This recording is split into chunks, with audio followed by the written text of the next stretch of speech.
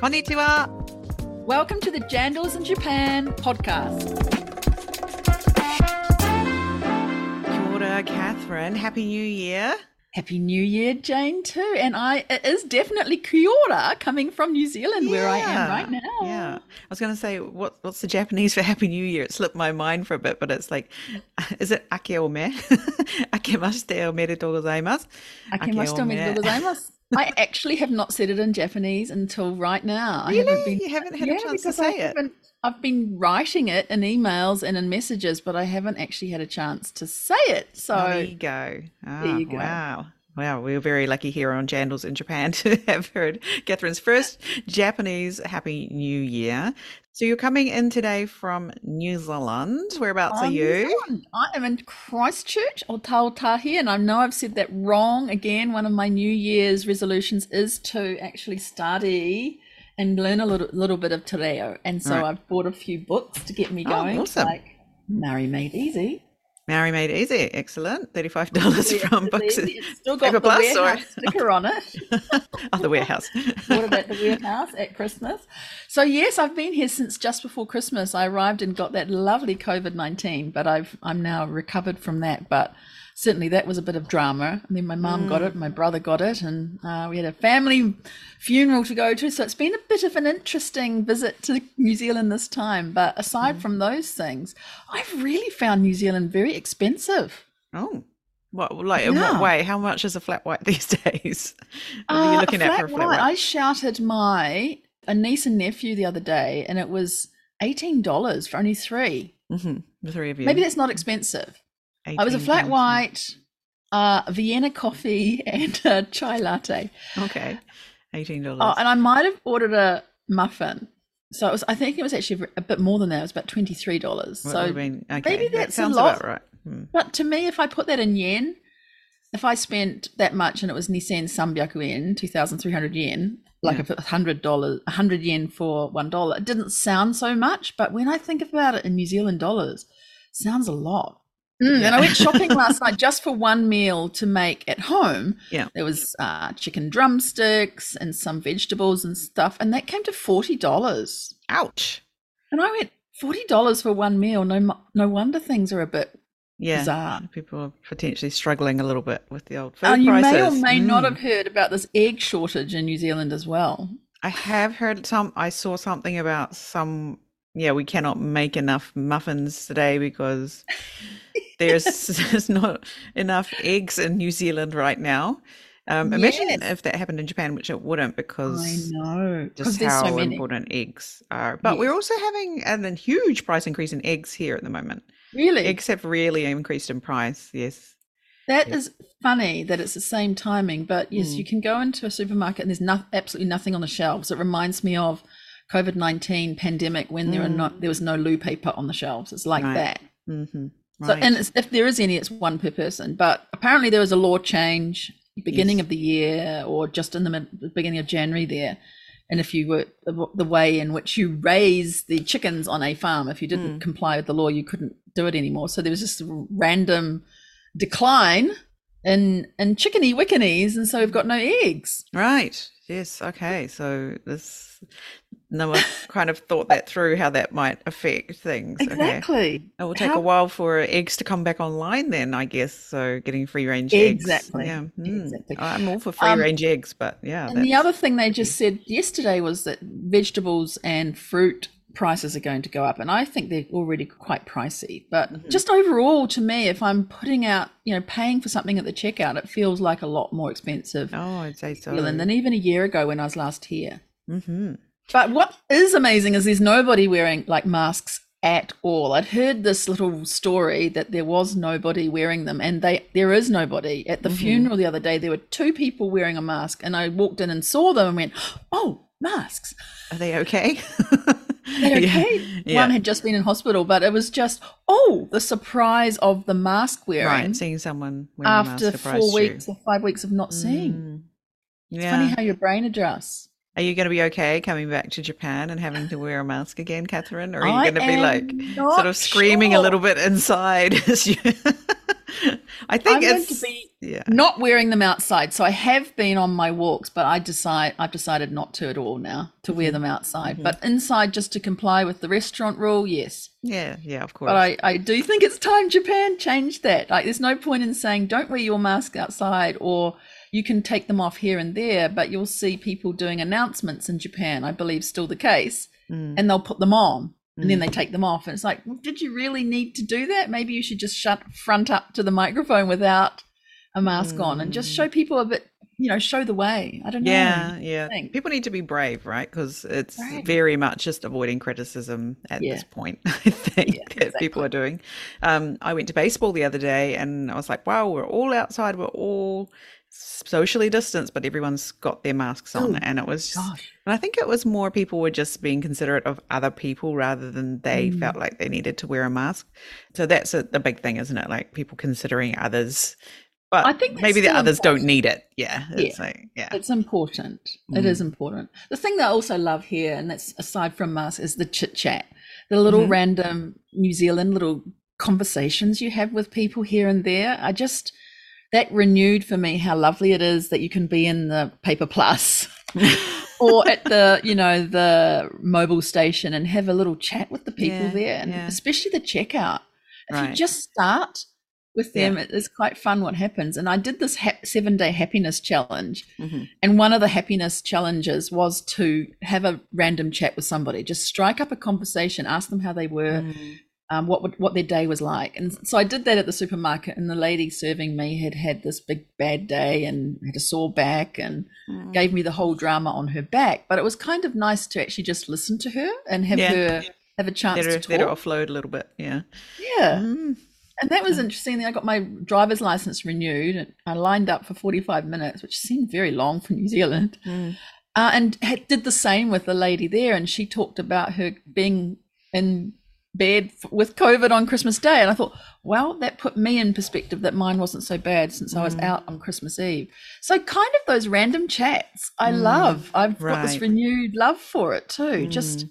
the everyday is really quite important, Mm. Yeah. right? And I think also our podcast here does bring out some of the day to day in Japan that we like, the day to day in New Zealand, and the comparisons and how actually they can be quite different. Hmm. Yeah. Mm. And similar too across human beings and countries. So Mm. yeah, I've been feeling that a lot too in New Zealand. Mm. So I've loved the trip in that respect. Yeah. Mm. Interesting you mentioned that. I have quite a few conversations in my day where I live here in the countryside here in Japan, which you potentially don't have when you live in a big city like Tokyo. But also, I'm very obvious as to my role in this neighborhood as a dog owner, as a mother. So Yes. people know how to talk to me, like, oh, how are your kids? Or, oh, what a Oh, cute dog you have. We have conversations based around right. obvious things, You're right? identified by Yes, those things. yes. Ah, And yes. until I had a dog or kids, nobody would talk to me. But when I had my first child, then I suddenly became a mother, and people were like, oh, now we can know what to talk to her about.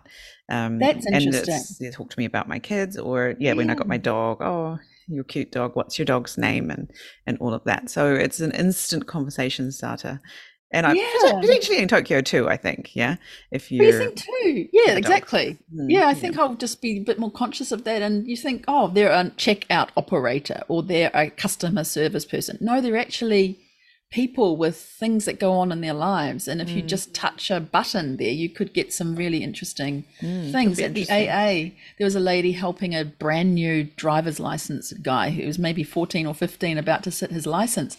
And she was so thorough with him and very kind and generous. And as she came back past me in my line where I was for 45 minutes, I said to her, you were just so kind to that chap, that young guy. If I was him going to have my license, didn't know what I was going to do, who had to sign my forms, witness my signatures and all that, I wouldn't know what to do. But you were so lovely with him. And she burst into tears. Oh my She was goodness. so happy. She said, That thank you someone so noticed much for her making my effort. day. Yeah. That's lovely. Well, I think, maybe 2023 needs to be a bit more about kindness and how we Mm, can help others, and being friendly and just opening up and helping others to do that. mm. There you go. Here it is. Hashtag kindness 2023. Kindness. and Kiwi understanding kindness. our cultures, right? I mean, this is exactly where we are with this episode today, right? Mm-hmm. We've got this fantastic person, Jess Souchon. Have I got her name right, Jane? Well, that's what I think it is. So, Jess, if we've said your name wrong, we're very, very sorry. Because we were just calling you Jess, Jess, Yes, Jess. yes, yes, yes, yes, yes. And we Exactly. love Jess. Jess being a performance analyst for the Mitsubishi Sagamihara Dynaboars rugby team.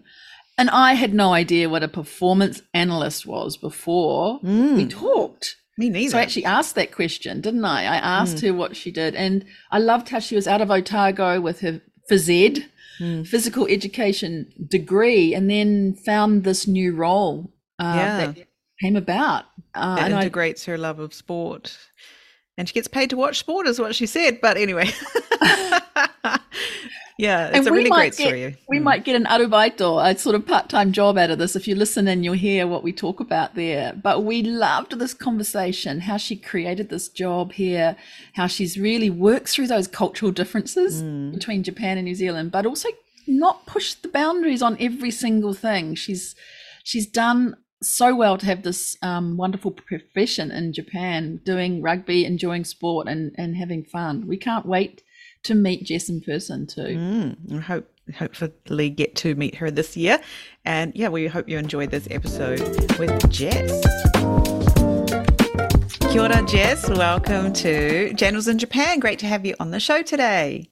Good morning. Ohayou gozaimasu. Oh, Oh, nice. Welcome. All right, we have our warm-up question for you today. So you are out and about, you are feeling very hungry and you see a 7-Eleven convenience store. You go in, what do you buy? Oh, tough question. Yeah. There's a lot of good things in the 7-Eleven. I am a bit of a sucker for a hash brown, and 7-Eleven do very good hash browns. No way, really? Yeah, better than, well, of the convenience stores, they've got. You've tried them all. I may have done that, yeah. So I'm a bit of a sucker for a hash brown, but you can't go past the pancakes as well. They're also we've good. had a vote for pancakes before. I think it was Hayden who was into the pancakes, actually. Hayden may have introduced me to the pancakes as well. So right, so we can blame it on Hayden. Yeah. Awesome. How about you, Catherine? What would you buy if you were super hungry and 7-Eleven comes into view? You got no food on you, and you're like, I need something to eat. You jump into 7-Eleven. What do you grab? Well, I don't mind actually those, what are they? The fried chicken they have? Yes. They're actually not overly fried. They're quite acceptable. They're really, and they're very, very easy to eat because you just rip the top part off and you're still holding the little packet without getting greasy fingers. I mean, typical Japan, they package everything so well that you're not going to get dirty. So that one I would go to, I think. Yeah, chicken, some kind of but I'm going fried to try chicken. Hash brown. That sounds like an awesome idea. I didn't even think it's a certain kind of day, a certain time of day. Right. Meal. Yeah. Right. But they're good. I recommend. Okay. Jane, what about you? I would hit the onigiri section. Oh, yeah. And I would look, I like the triangle shaped ones that have a lot of seaweed, the nori, waiting to be unwrapped, and then it's all crunchy and you bite into it and it goes, that's really yummy. And yeah, recently teaching someone how to open their onigiri again was a real treat. Yeah. I was like, oh, that's right. People don't know how to do this. Yeah. It's a bit of a skill to opening up your onigiri. So that's my go-to. I like, and increasingly, I like to call it old ladies crack. It's like got umeboshi and kombu in it. So it's got all the old, like sort of old school taste, Japan taste in it. I'm liking those more and more, and it's concerning me a little bit that I knew you were going to say onigiri so much. I knew you were going to say onigiri. That's why I went for the chicken this time. So okay, so we can you gotta let me have the onigiri for our listeners. Yeah. All good choices, though, I must admit. Well, Jess, we're so happy to have you on the show, and a big shout out to Sally Townsend, who sat next to you on an aircraft coming back you went through via Australia, I think, to come back to Tokyo, and she introduced you to us, and we're super happy to have you on the show. Thanks, Sally. Yeah, no, it was a weird. The meeting, it was so crazy, but it's been cool to sort of get to know a few more people outside of the rugby environment. So yeah, thanks, Sally. Yeah, wow. And so, yes, you've mentioned rugby, and we know that you are deep into rugby and sport in general, and you're a performance analyst. And you do that particularly for the Mitsubishi Heavy Industries Dynaboars team. And we recently had that lovely chap who's in the team, Hayden Bedwell Curtis, on the show, and he was just so fun to have. And so we're really glad to have you here to give a different perspective about your life and how you've been a successful journal in Japan. So welcome to the show. Yeah, thank you so much. Well, we're going to put your full bio into the show notes later on, but just tell us how you got to get this job, why you are in Japan, and what is going on. Well, it's a bit of a long-winded story and probably not very typical, if I'm honest. So I studied in Dunedin. I did my undergrad down there. Went to University of Otago. Shout out to all the alum there. Great place. And then after I finished studying, I kind of wasn't really sure what I was going to do with my life. My PE degree was not quite as accepted as one would hope when you're coming out of university. And so I went traveling for a year and came back, and there was an opportunity to go back to Dunedin and study performance analysis. And I didn't really know that it was a job or that it really existed. I love sport and have always been involved, but just didn't really know that this was kind of a pathway that was available. So that was pretty cool to find that out, and didn't know if I would enjoy it or what the go was, but the opportunity was to go down and study at Otago Polytech and be an intern with the Southern Steel for a year, the netball team down there, when Nolene Tarua was coaching. She's now the Silver Ferns coach, one of the most amazing coaches I've ever worked with. So that opportunity was just way too much to give up. So goosebumps on that. That's amazing. Yeah. Nolene is amazing. And I learned so much from her.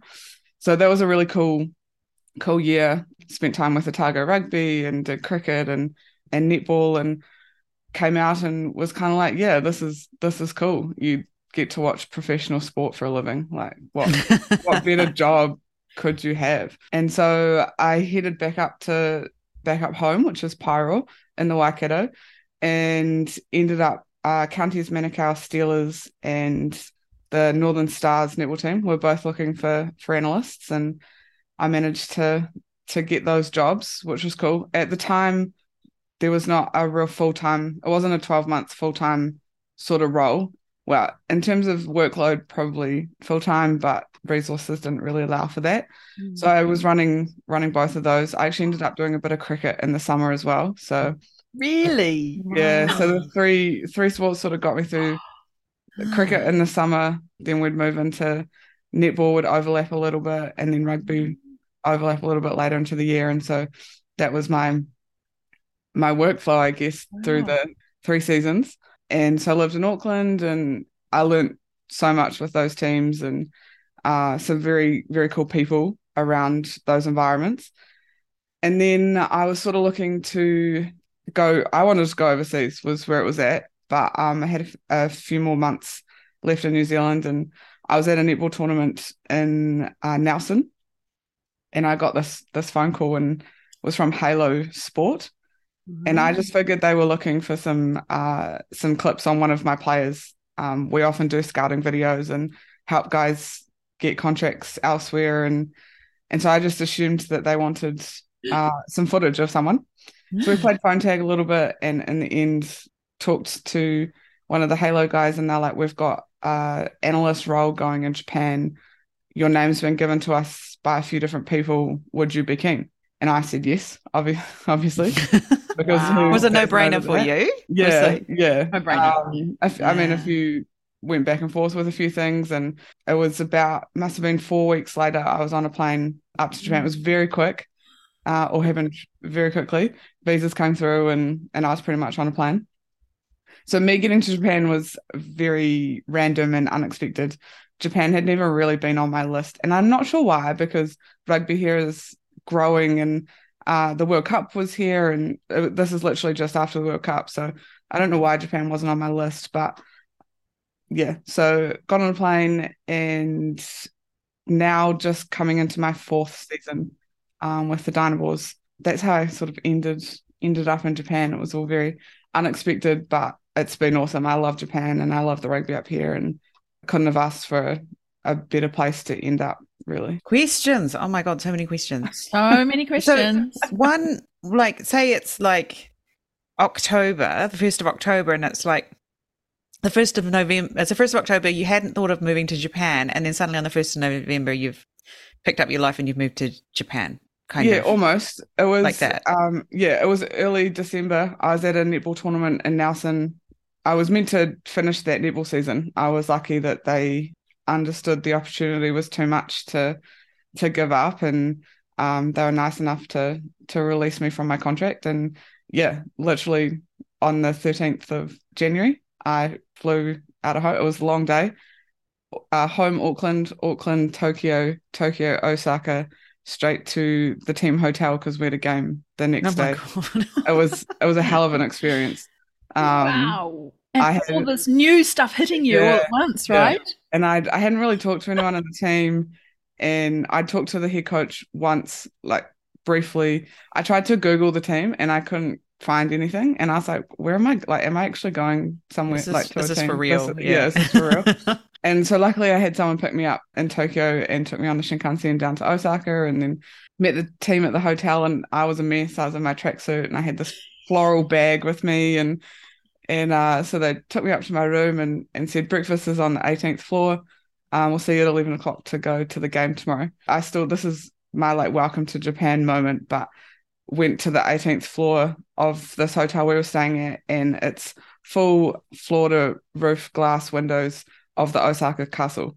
And it was amazing. I still, yeah, to this day, one of the most amazing things I've seen. And then, yeah, went to the game. I was in my tracksuits, everyone's in team suits, and I had no idea what I was doing, but it was great. And how was it being like those first few days getting in there?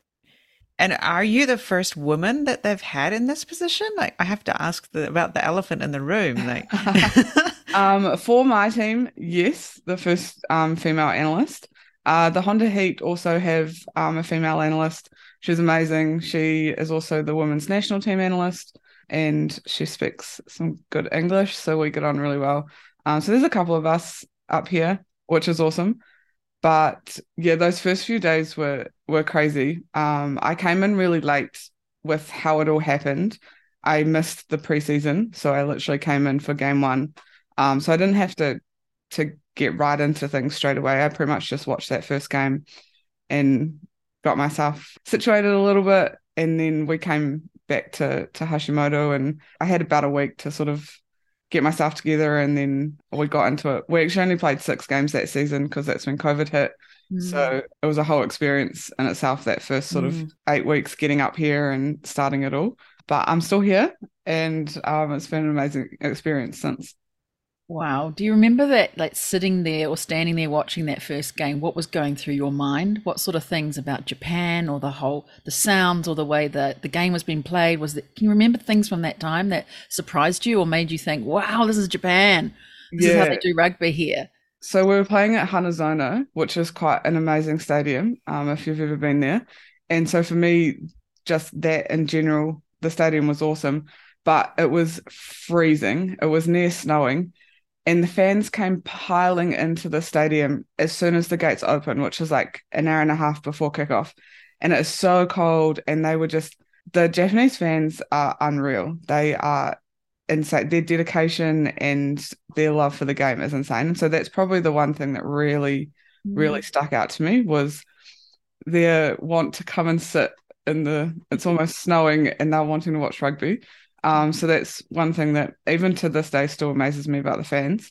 And it was so different to home in terms of the coaching box setup and what we received and how everything worked was very, very different to home. So it was a bit of an eye-opening experience that it was going to be probably quite different to what I was used to. So, and then just the language. I had a translator, but he obviously has quite important role on game day. So I was kind of just hanging out. It was great. It was great. I loved it. How was all that set up different though? You've said it was different. In what way was it different? So at home, the coach's box is we have a proper coach's box. It's all sealed off from the crowd or the opposition. We have feeds from the TV broadcasters. So at home it's Sky, here it's J Sport, which come into the coaches box, and we capture them and provide a setup to the coaches so they can watch the game live, fast forward, rewind, help with making decisions and all of that, can replay things that went well or things that didn't go so well. And so we have that set up at home. I had probably 4 or 5 laptops at home that we would set up. Here, we were almost in the stands. There was no feed. We were videoing the game ourselves and capturing it. And to be honest, I can't remember if the coaches had video in front of them. I want to say no, probably not. So yeah, it was just very different to what I'd always known as to be a game day coaches box setup. And it was nothing like I was used to. So yeah. Has it changed since then? Has Yeah. it sort of improved? Yeah, Surely. insanely. So over the last few years, there's definitely been a shift in the analysis area. A lot of it is you don't know what you don't know. And so this is how it's always been done. But Japan rugby is growing so much and becoming more professional that analysis has to sort of go with that as well. So a lot of it's largely been led by the analysts. We chat with each other a lot, understand that we sort of need each other to be able to do our jobs. It seems silly for 2 teams to be filming the same view. You have 8 cameras out filming 4 views when you could have 4 cameras and you share it. So definitely grown a lot more. We now get feeds to the coaches' boxes. So we get four angles into our coaches' box now, and my coaches can sort of pick which ones they want to see. We still haven't quite nailed the coaches box area. Sometimes we have tables over the stands and the public's like right there, which is not so great, but it's definitely improved. There's someone in the league now who is sort of responsible for the analysis side of it and communicating with the analysts. So in the 4 years it's grown so much. Still a lot to go, but has changed quite a bit since when I first arrived. So what is the analyst role? I mean, I can pick up a little bit from what you're saying, that you're viewing the style of the play and what they're doing, but what is it exactly in your words?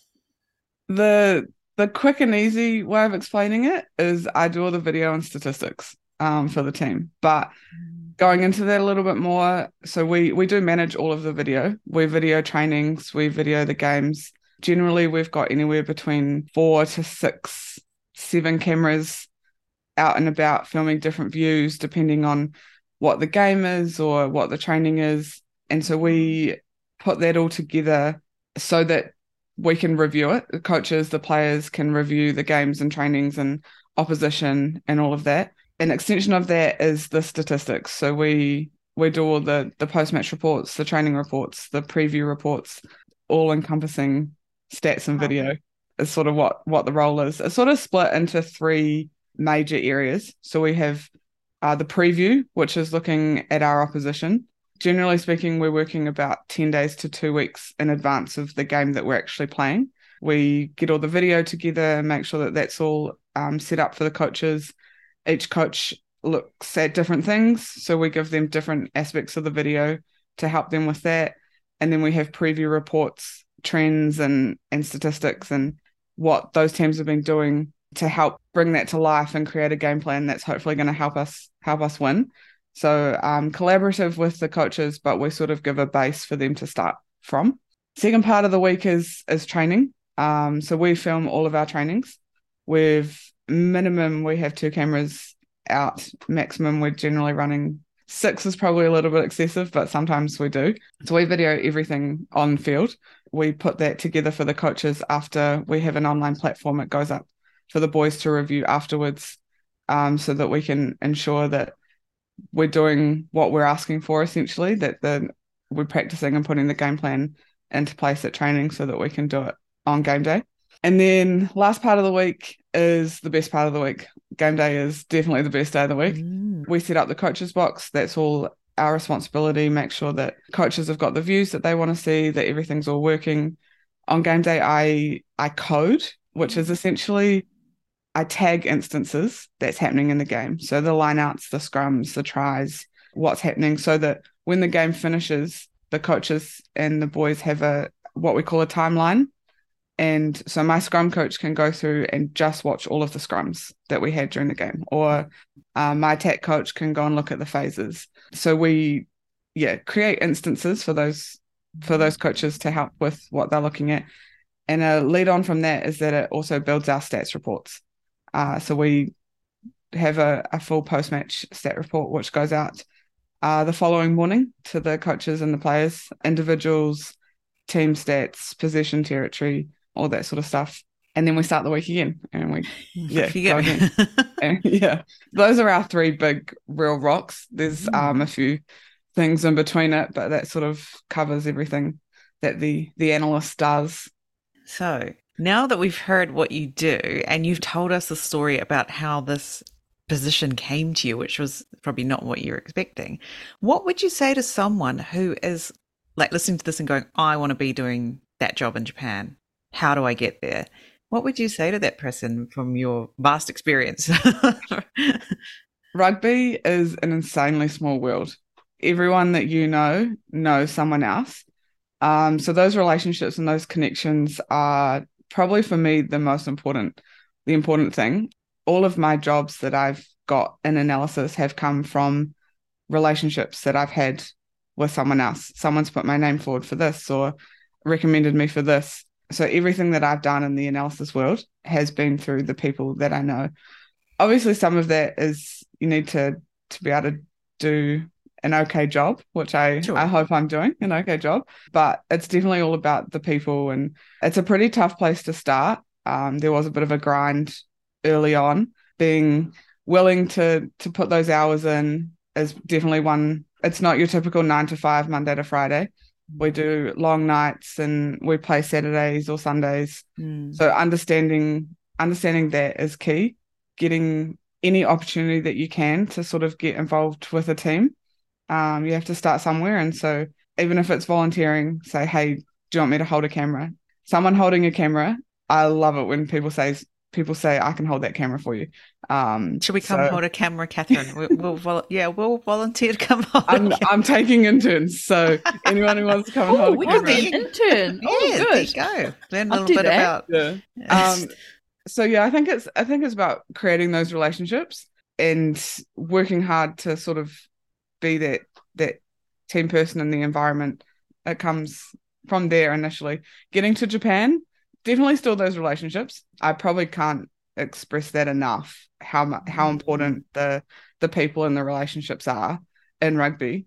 Not just analysis, it's the physios, it's the docs, it's the coaches, it's in Japan, it's the translators. So there's so much to it outside of just analysis. So for me, it's probably those relationships.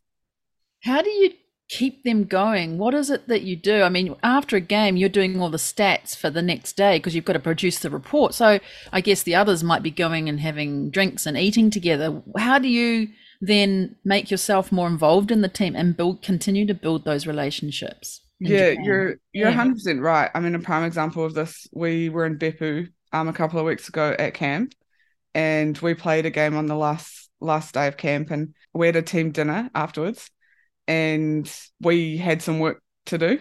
And so we went to the team function and had dinner with the boys and the team and made sure that we were there for the main part, for the important part. Sometimes there's an understanding that you need to be there and connect with the team. But everyone knew that we did have to then go and do some work. So it's just about balancing that. You can't hide in a corner and be a hermit because you won't have those relationships or those connections with the team. But you also need to produce your work the next day. So it's a really fine line to balance. Yeah, and it is important to show up for those things. Like you have to be there for the ceremonial things, right? Even if you're just one of the 100 people in the room, you have to be there for that, right? So remembering that as well. I think for me, if I don't connect with the boys, they don't feel comfortable coming to talk to me about analysis related. If there's something that they need help with, the more I connect with them and the more they feel comfortable, albeit we do have a bit of a language barrier here in Japan, but it's still about making that effort so that they do feel comfortable coming to talk, because that's how we learn. If they need help with something and I can do it, I need them to feel comfortable to come and talk to me. So it's hugely important. So you gave us that really great story of like how different it was for you arriving in Japan. What are some of the other things you've noticed about the differences between Japan rugby and New Zealand rugby that people can learn from? It's funny you ask. This is something that's probably it took me a really long time to understand the differences and the cultural aspects of it Mm-hmm. all. It really frustrated me for probably the first 18 months that I was here. It took me a real long time to fully understand it, and that there are some things that I can influence and that there are some things that I probably just have to give in to those. And it's about finding that balance of what I can go at and what I need to pull back on. And that took me a really long time to Mm. figure out, probably more time than I would like to admit. Bit of head Um, banging against the wall. yeah, Yeah, yeah, yeah, definitely. yeah. And I think part of it is that I'm a foreign female who doesn't speak Japanese. So that was really tough. People would automatically go to my Japanese assistants, even if they spoke English or we'd spoken before, they still go to my Japanese assistants. So that was really, really tough initially. And I've kind of come to, well, not understand, but just you can deal with it. Is pretty much what it's come to. It's definitely Mm. getting a bit better now. The more that I've been in Japan rugby and got to know all of the other analysts and people around. Definitely not in my team. My team, I don't have that issue at all, but outside of our little bubble, that's definitely something that I've struggled with massively, but have sort of the last little while just tried to not let it. It's not something I can really control or Mm. am going to be able to change, I don't think. So I've let that one go a little bit. But other things, just like the coaches, besides the players, the coaches are the second most important people on game day. And so their setup needs to be conducive to coaching and teaching and helping the boys win. And we don't really get that. We are bottom of the priority list. And so we kind of get just put anywhere in the stadium. And so I really battled with that early on about not being able to give my coaches a place to do their jobs well from, Mm. in terms of what I could help and deliver there. And again, that's also changing a little bit. So yeah, it was pretty tough. I think I'm just about there now. Oh, awesome. Catherine, you're listening to this. Are you hearing anything from your years of experience working Yeah, in various organizations that yeah. might be helpful for I think Jess? it's that pick your battles, isn't it? Yeah. Yeah. And there are Yeah. some things you absolutely can't change, and probably at the end of the day shouldn't, and Yeah. don't need to. We think we do because of where we've come from in our mindset and what we've been used to or trained in. But actually, some of the ways that Japan does things, many of the ways Japan does things, is actually an okay way, and it's Yeah. us that needs to make the shift, Yeah. not them. And I Yeah. think that's where that adjustment on the cultural side of things, especially in what you're doing, and in any organization where you've got a team and you've got leaders and you've got support people in the different functions, I call you a different function supporting the team. That's where you also need to know, oh, I don't need to worry about this. This is someone else. And if give it to someone else, they observe you doing the delegation, but when they need the help, they'll come back to you. And that's when they'll see your leadership coming back into the piece that needs to be done. So I feel that's a really great tip that you've given away there, is that you can't change everything. You can't do Yeah. everything yourself. You've actually got to let go, and knowing Yeah. when to do that and just be okay with it. Yeah. That's a big part of being in Japan and being Yeah. successful here. If you And come in with this, I'm going to change things and that's not the right way, then actually hang on a minute, let's look internally. Right, Jane? Would you sort of have Oh, a similar God, thing yeah. going on there?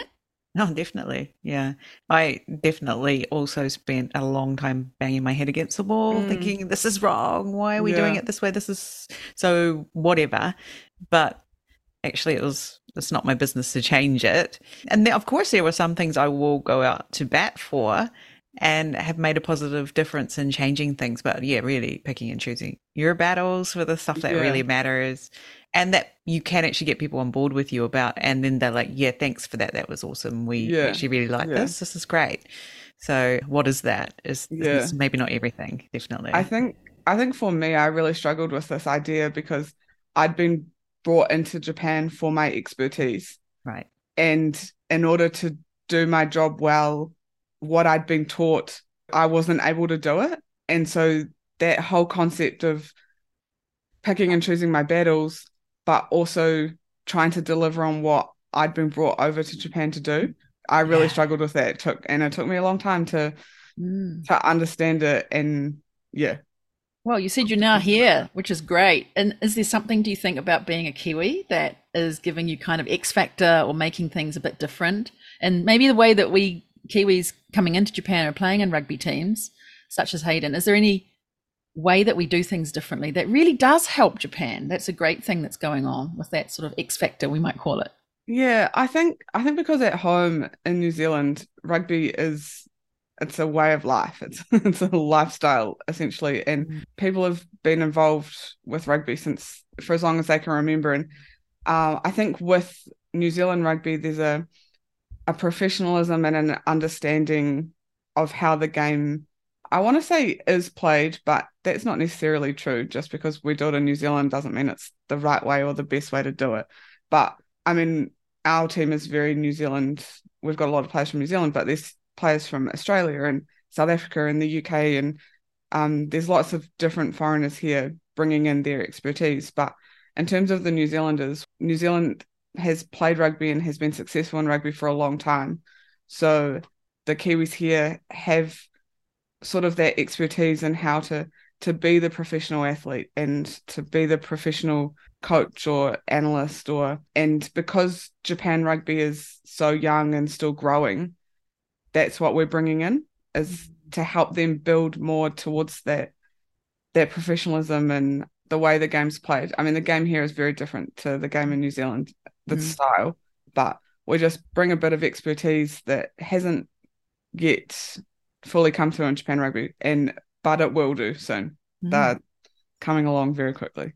Yeah. They are, and I think that Mm. that thing you just mentioned, that the style is different, but it's Mm. changing. We noticed that Jane and I were at the Brave Blossoms All Blacks match Oh yes. recently in Japan, and just noticing how Japan has changed its game. I mean, perhaps Jamie Joseph, perhaps different influences coming in there. Really, Japan is going to give other teams as well as the All Blacks a fright Yeah. next time I think they get together. So, Mm. but I loved you also your point about we grow up with rugby. It's ingrained in our culture, and Yeah. people call it a religion sometimes. Whereas Japan, they pick it up Yeah. partway through their life. It's not ingrained. And so we do have a different approach. And I think you've called that out quite nicely there, that the professionalism or the way that we do things is different to picking it up as a hobby or that you choose after you've got this big selection to choose from, and then and picking it up halfway through your life. You know, we're not Yeah. kicking a ball around at 3 or 4 in the backyard. Like, Yeah. yeah, Definitely. we do in New Definitely. Zealand. Yeah. Yeah. Mm. Yeah. It's a different way of coming into the game, and a lot of the Kiwi kids have been playing it, like you say, from 3 years old. But our Japanese boys have only been in the game 5, 6, Mm. 10 years. So there is a difference straight away in that. Mm. And not just the boys, the Black Ferns are changing the game as well, in a Yes. massive way. So yeah, hopefully inspire a few more young girls to get Yeah. involved in rugby a little bit more. Black Firm's doing better than the All Blacks this year, Yeah. I'd say. Yep. Yeah, yeah, You yeah. must be seeing, like, obviously rugby is booming in Japan and the industry around rugby must be booming as well. What are the opportunities for Kiwi businesses potentially to come into Japan to support that boom? Can you see any opportunities there from your position? Might be a bit of a I don't tricky know. question, but Yeah, definitely a little bit of a tricky question. Rugby in Japan is very different because it's built from the companies. Right. It started off as a company competition. The teams are all from company. We're with Mitsubishi. The teams that you know are Panasonic and Suntory and all these big companies. That's where the game started in Japan. They're trying to move away from that. My understanding is that they're trying to move away from that a little bit and make it more of a regional. I think now you have to have a name of a place where you're from in your overall name. So we're the Right. Representing a region as well as a company, we're the right? Mm. Mitsubishi Heavy Industries Sagamihara dinosaurs. Yeah. But there's the Saitama Panasonic Wild Knights. Everyone's got a region now that they're trying to support. And so I think the game's changing from just being fully company orientated to moving towards more what we see in other places around the sponsorships coming in, and it not just being fully funded by this one company. There's definitely, I think, an opportunity to bring that sponsorship in, and I think that's probably the place that businesses coming into New Zealand could look to explore a little bit more. Mm-hmm. That's interesting, right? Because Japan is very much about the regions and the distinct foods or things that happen, festivals. So how a New Zealand company could tap into the regional aspects of Japan could be very interesting. Yes, definitely. I'm sure places like Zespri, they're quite big here, that down in Fukuoka, there might be something around tapping into the kiwi fruit and how that works. I don't know, loosely offer. What's the team in Fukuoka called? Well, there's not actually any teams in Fukuoka at the moment. They've all been Coke, and there was a couple of teams down there who have sort of disbanded recently with the change. So there's actually no teams in Fukuoka at the moment. There is a team trying to be introduced. They're looking to come in through Division 3. I'm not sure where they're at the moment, but a team is hopefully coming up from down there. Most of the teams are based in largely the wider Tokyo region and towards Osaka a little bit, but yeah, definitely an opportunity in Fukuoka to imagine that. Create a team down there. A there. healthy brand, all about wellness. A big brand like that, New Zealand being the first to wrap around a team in Japan. Whoa, we've just said it. Zespri, go do it. Or someone else. But that sounds amazing. You heard it here first. Wow. Goodness. If you were going to be coming back into Japan again, like now, fresh, or you were speaking with somebody who's thinking about coming in, what kind of 1 or 2 or 3 tips would you give to them to help them come in a little bit smoothly or to enjoy their landing experience here? We've actually just had a couple of players come in recently. Perfect. And so I have had a few of these discussions because I was that person. Sure, we all were. Yeah. Well, I tell this to everyone, but I wish I'd been told when I first arrived. So the stop signs in Japan are the same shape as a giveaway sign in New Zealand. Oh, yes. I learned that the hard way. Oh, God. With a 8,000 yen ticket. Ouchie. Yeah. I learned that a very difficult way. And quite a while after I'd arrived in Japan. So I kind of wish someone had told me that early. It's not rugby related or anything, but yeah, when you're driving. I think for me, embracing the culture and embracing where you are, like Japan is an amazing place and it's so beautiful and it's a different way of life to what we know at home, but we're choosing to come and live here. And so you might not agree with it, or you might think the way that you do things is better, but give it a chance, because I mean, some things definitely you go back to what you know, but definitely try and embrace everything about it because you will enjoy it so much more. It just took me a little bit longer to fully get that. So that would be you've only been here 3 years only, right? Yeah. I think, God, it must have been at least 10 before I was like, I'm getting, and then you do something else, like you get married and it's like, oh, okay, new challenges, or you build a house. And also okay. You've had a pandemic, right? Yeah, you haven't had the associations with the teams and the training and all of that hasn't been going stunted, on. So the pandemic has made living in Japan really difficult. Yeah. Just in terms of we weren't allowed to do anything. No. And I've been to all these amazing cities around Japan to play rugby, and we've sat in hotels and gone to stadiums and then come back. And we weren't allowed to go out for dinner, or we weren't allowed to. I love being a tourist. It's one of my favorite pastimes.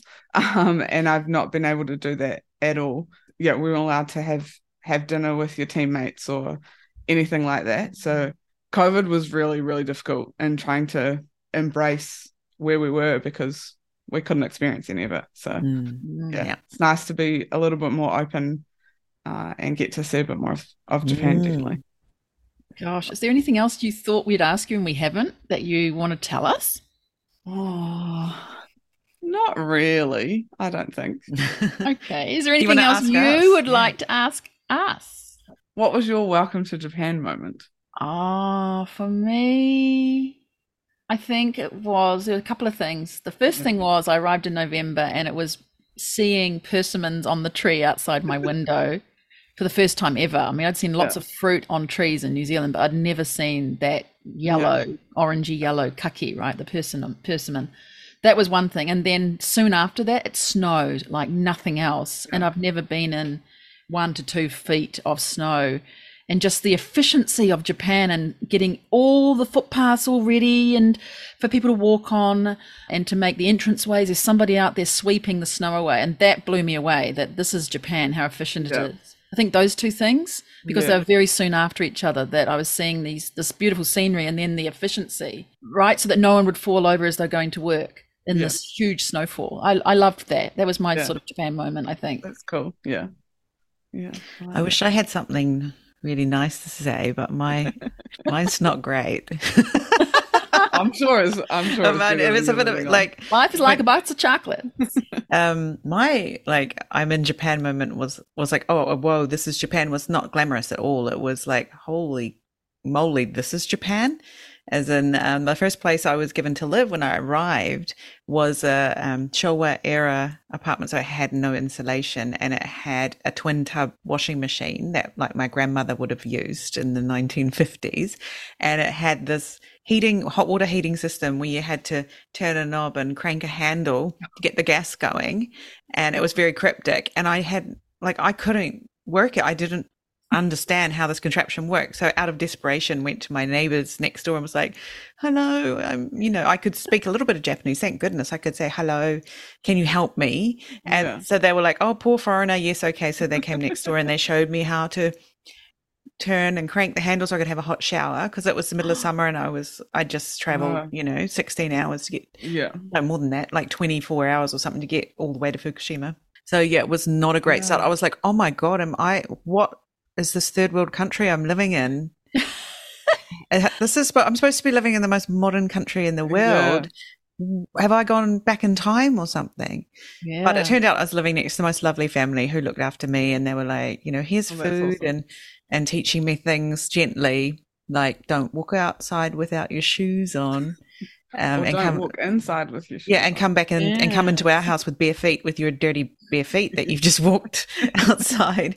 And they taught me that gently by going out and buying me some sandals and leaving it on my door. Oh, that's nice, isn't it? But for years I was like, I don't understand why they did that. And then about 3 years later, I was like, oh, that's why, because it took me years to understand what they've done. Subtle. So subtle, like, oh, she obviously doesn't have any shoes to wear, so we better go and buy her some. Oh, how sweet. But I got this really taken care of by random strangers who happen to live next door to me. You've reminded me, Jane, though, of like that when I just explained what I did with the snow and the persimmons. That was when I came to live here. But before that, my first visit to Japan with the group, when I was studying Japanese, we came and did a New Zealand fair up in Nagano Prefecture, up in the mountains, and we were all put into this dormitory. And I remember we were all arrived, we were all tired, and girls went to the bathroom, and it was all the Japanese style toilet of crouching, and we were like, no way, this cannot be it. And for 3 weeks we were there, we all thought that was the style, and then somebody didn't discover that, well, I didn't discover personally, that at the very end toilet was actually not a Japanese one, a Western styled, and we'd suffered the whole time without actually finding out. So I think that was my Japan awful moment of, why do they have these in Japan? What is the benefit? Don't you want to sit? Why are we doing this? So that was my worst thing, I think, to compare to yours, Jane, when I first arrived, thinking, no. And I thought what is this? The hidden Western toilet behind the door that's closed that you think is a broom cupboard is actually a Western toilet hidden in there. That's what it was. We all thought that was where they had all the cleaning materials and discovery. Yeah. So it all got round everybody and everyone went and had a try, and it was just like, yes. There's always one somewhere. Just always be aware of that, but lovely stories. Awesome. Funny. I have one more question. My friends are coming in February, which I'm very excited about. Where would your go-to place be to take someone coming to Japan for the first time? Tempted to say the big places, but also not. You know what I Yeah, mean? Like Osaka, Kyoto, but everybody yeah, goes there, and yeah, it feels very put on, kind of. yeah. Yeah. Catherine? Oh, I'm just writing down a few. So, I love that. I would take you down to the area like Okayama, so Kurashiki. Kurashiki is where it's a sister city of Christchurch, Oh, yes. but it's got beautiful canals. Hmm. It's also got old warehouses and lots of cute shops there and yummy food places. It's called Bikan area, and it's very, very different to what you would imagine. Yeah, And even in wintertime, when like the willow trees that line the yeah. canal, it's still a really lovely place to visit and wander around. And there's a great curry place. Oh, there's a great curry place. That's So awesome. that's one place, but also from there you can sort of head to Hiroshima, and I think everyone Yeah, needs to go to the Peace Park, yeah, see the devastation that happened to Japan. And from there you can travel to Miyajima Island. It's not a long way to go from Hiroshima to Miyajima Island, and that's superb. There's a shrine there. There's a ropeway you can go up. Have you been on that place? No, I've been to Hiroshima, but haven't been out there. No. Yeah, it's not a short little sort of train ride out Yeah, to the wharf, yeah. and you get a boat across to the island, and it's really easy to get there, easy to get around. Bit touristy, but if you were to go there and actually stay overnight, that's when all the tourists leave, and then staying in Miyajima Island in a ryokan. Yeah. And I know one I can give you a recommendation for. It's just awesome. super, super. My family have all stayed there and they love Yeah. it. And just wander around there. Like there's deer running around like a nutter, but it's just a different atmosphere and a really lovely place to visit. And I think that's where people will feel the love of Japan, if they especially staying in the ryokan and having the futon experience. So those would be mine. Kurashiki, going to Hiroshima to the Peace Park, and then also traveling over to Miyajima Island. Oh, and head up Totori while you're over there. Oh, yeah. That's sort of not far away. Yeah. Because it's really amazing sand dunes and beautiful nature and great food. Awesome. And they really appreciate visitors over Yeah. there. Shout out to my husband's hometown, just in Totori, but it's kind of there. And they're just not the tourists that you get in other places. And you can feel like you're really in Japan. I think giving people those, like you're actually really in Japan, not in a kind of fake Japan, is really important. And that's why I love it when people come and visit me in Fukushima, because this is real Japan up here. Yeah. There are no tourists. So No. you can enjoy being stared at. Yay. And people are happy to see you. People are thrilled that you've come. Yeah. Whereas cool. in other parts of Japan, it's like, oh God, more tourists. But here it's kind of like that people will stop and say, thank you for coming. Like really, cool. literally, that's what happens. Yeah. I know. Awesome. Those are some great recommendations. Thank you. Awesome. Well, we've almost come to the end. Is there anything that you guys are doing, any games we can go and watch, any activities around rugby that we can chat about and share? We play all around. We're going down to Osaka and to Hanazono a bit more this year as well. We play at Chichibu a lot. So definitely come and support the Boars. Maybe we should catch you on an away game. Go to Osaka and stay there and have some fun. There's some other New Zealand things happening in Osaka at the moment. Yeah, so we should do that. That sounds like a fun thing to do. Well, thank you so much, Jess, and congratulations on being a successful jandal in Japan and for telling us your amazing story today. We can't wait to get it out into the universe and let more people know about this fantastic place called the Land of the Rising Sun. Thank you so much. Yeah, no, thanks for having me. It's been lots of fun, and I'm glad we were able to finally find a time that works for us all. So, I really appreciate it. So thank you so much. Great. Awesome. Thanks. Yes. Doing some great stuff in Japan. Yes, bringing it. That lovely, soft, strong power too. Strong, right? stealth, strong power, right? Oh my goodness. Yeah, I loved it. She was so good. I just wanted to keep on talking. Yeah, I was like, can we be friends? Can we be or hold anything that you need held at the We'll park? come, we'll help. No, very, very cool. Love what she's doing. How awesome to be representing New Zealand in this way in rugby in Japan. Yes. Well, key to that, I mean, she mentioned relationships so many times. Yes. And how she's building that, even without language, or having the assistance of a translator now. I'm sure she's building up her Japanese and being very humble in her capability, but just, relationships, and that she's hoping to do a really good job and that she does an okay job, and that got her to Japan. But obviously she's been doing a great job because people they wouldn't recommended select her. somebody like her to come to Japan, but she's got the goods. So Yes. that was awesome. And how she mentioned again and again and again the relationship part of it. And I think she also, underlying that, talked about building trust between her and the players, her and the coaches, her and the other supporters, right? That they can come to her for analysis. That's what she's hoping, the performance analysis. I thought that was really cool.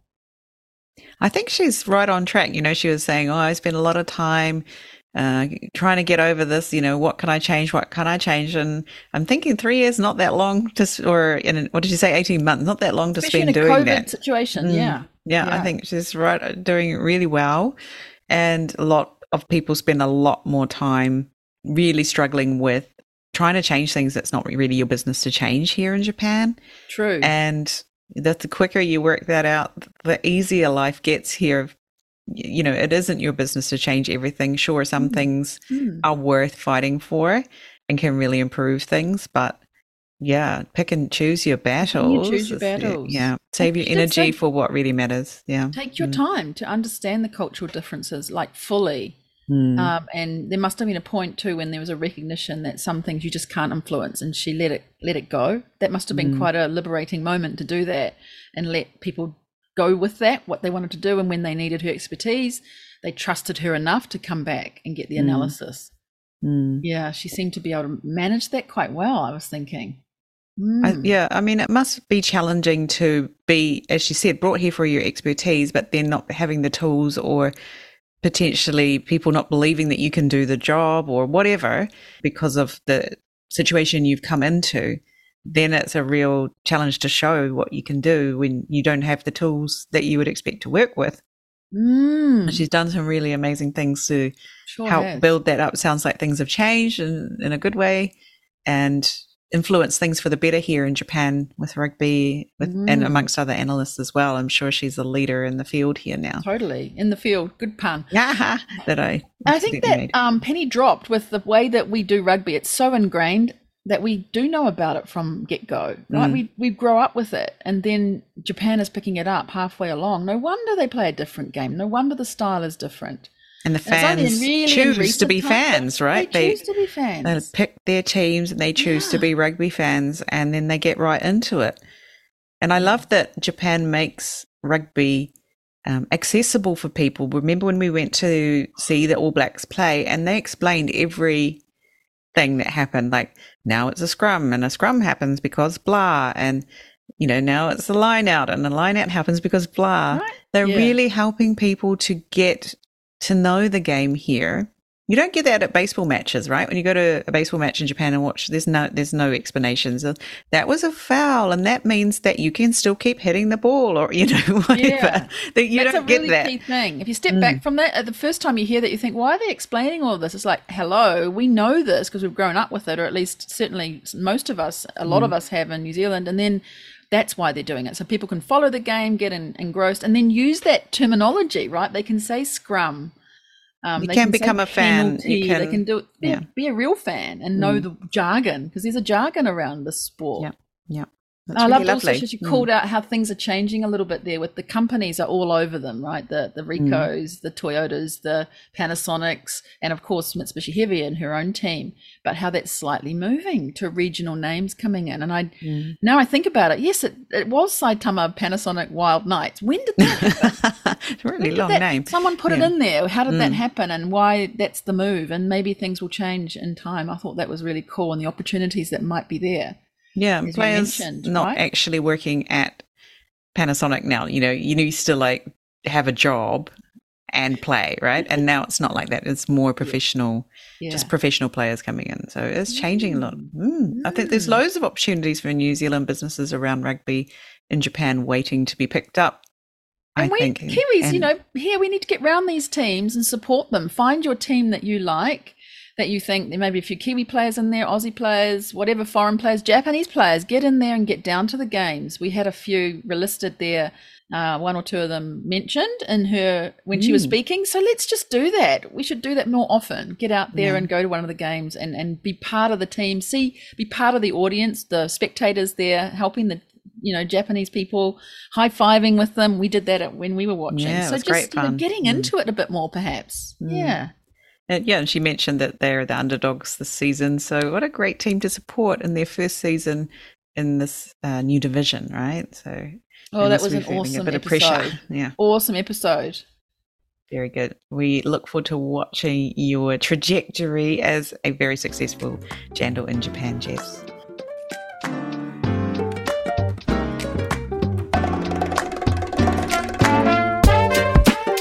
Thanks for listening. Make sure you check out our guests' links in the show notes. This podcast is brought to you today by Catherine O'Connell Law and Pod Launch with Jane. If you have a great story you think should be on the show, come and find us on LinkedIn or Instagram. We'd love to hear from you. See you next time. Mata ne!